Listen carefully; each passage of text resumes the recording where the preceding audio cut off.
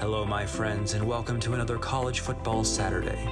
And who knows more about that than our friend Mr. College Football? So settle in and learn what to expect this week. It's time for Sweet Tea with Tony B. Hello, and welcome back to Sweet Tea with Tony B for November 26, 2022. Here we are on the 13th Saturday of the season. It's rivalry week. So pull up a chair, enjoy a glass of my mama's sweet iced tea, and I'll share a special memory about college football. Then I'll give you 5 things I'm looking forward to in SEC play this Saturday. So here we go. The date was December 2nd, 1989. Alabama and Auburn were about to play in the Iron Bowl, perhaps the most intense rivalry in all of college football.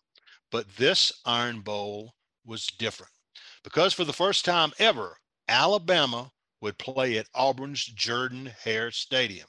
Until this day, the game had always been played at Legion Field in Birmingham.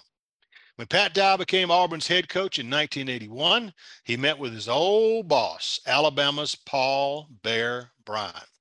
Well, I guess you're going to want to move the game, Bryant said. Pat Dye said, yes, sir, I sure am. Bryant said, well, that won't happen as long as I am here. Well, Bear Bryant died in January of 1983, and Pat Dye dug in his heels. Auburn's home game with Alabama from this point forward would be played in Auburn. And on this day, December 2nd, 1989, it would finally happen. There was a lot more on the line that day than just bragging rights. Alabama, coached by Bill Curry, was 10-0 and ranked number 2 in the nation. A win would put the Crimson Tide into the Sugar Bowl where they would play for the national championship. Auburn was 8-2 with losses to Tennessee and Florida State. A win would give Auburn a share of the SEC title. Folks, let me share this with you.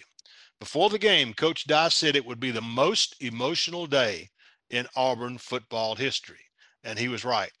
I've been covering college football for 46 years, and I've never seen anything like it.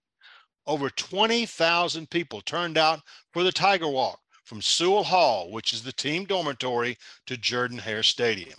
I saw grown men crying because this was a date they thought they would never see in their lifetime. The stadium was full and rocking an hour before the game. We were about to see something special. Auburn trailed 10-7 at halftime, and then Auburn scored 20 straight points in the second half. Auburn won the game 30-20 and knocked Alabama out of a chance to win the national championship.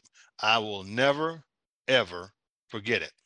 Okay, here are 5 things I'm looking out for on this Saturday. Number 1, Auburn is 2-1 since Carnell Cadillac Williams took over as head coach. Can the Tigers compete with Alabama? Alabama's 9-2 and they're out of the national championship picture, but they're still a really good team.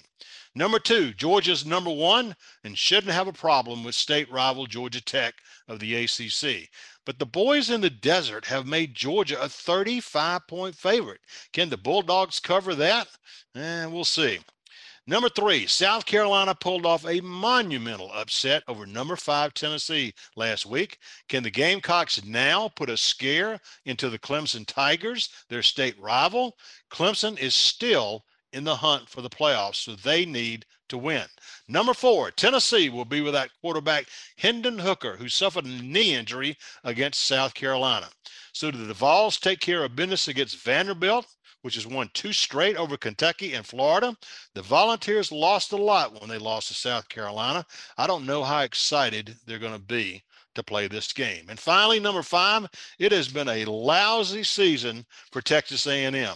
But the Aggies could salvage a little respect by upsetting LSU in College Station. LSU is playing Georgia next week for the SEC championship, and a loss here would really hurt LSU's chances of going to the college football playoff. So there you have it. That's Sweet Tea with Tony B for November 26, 2022. Thanks for joining us as always. We'll see you next time. And until then, be safe and carry on.